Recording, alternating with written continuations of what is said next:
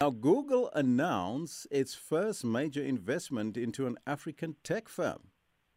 An Africa Investment Forum. Now, this is a very interesting story, considering the story we talked about last week, or was it on Tuesday, about a Silicon Valley company, another one, a sister company of, or fellow American company of Google in Equinix, and it is a data center company. This time, if you remember, when you go onto Google, one of the things you can do, Elvis, is to find a place, because there's Google Maps and all that. Now, this investment is the first of its kind.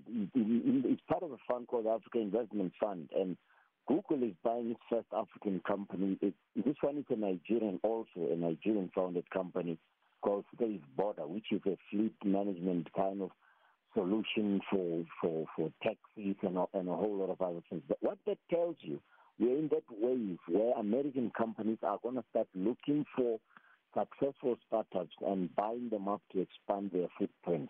It is a very, very important move, because it tells you just how entrepreneurship will be rewarded in the technology startup arena.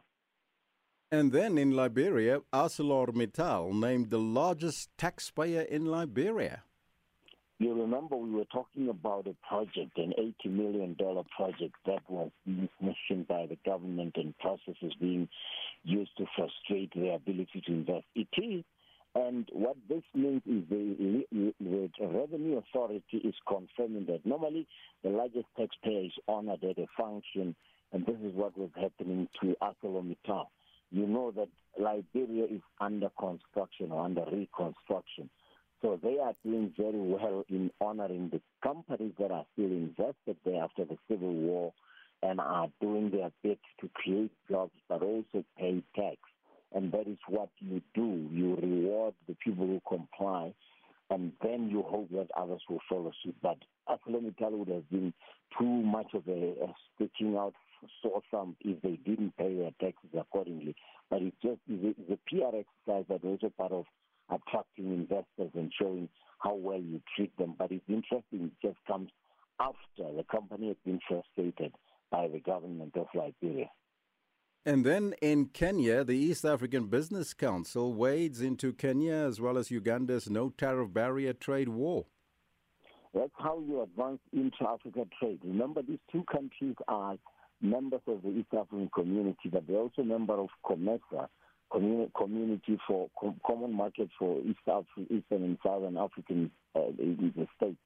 And what this is doing is there are non-tariff barriers. Non-tariff barriers are not duties, Elvis, or taxes that you levy, but they are those methods that you can use to frustrate the movement of goods, just delaying goods at the clearance port, customs clearance, or even just allowing corruption to go on in the form of people asking for bribes before they clear your goods.